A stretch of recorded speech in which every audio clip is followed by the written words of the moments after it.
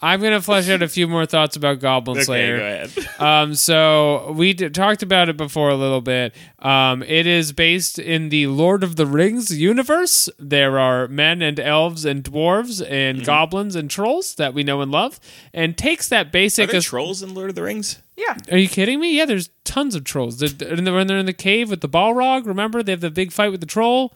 No. In the first movie, and then you go online, and it's that the cave fight is matched up with drowning pools. You Shall Not Pass is a troll? Bodies hit the floor. No, that's a Balrog. What is a Balrog? I'm talking with an idiot right now. I'm just going to continue moving on.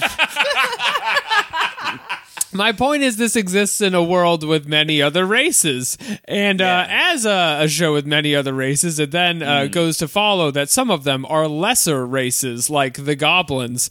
And you think, well, that's a bit unfair to the goblins. And so what Goblin Slayer does is it's a show about a man who kills goblins. It just every episode goes to prove you it's good he kills goblins. So goblins show up and just do the most insidious shit you have ever seen.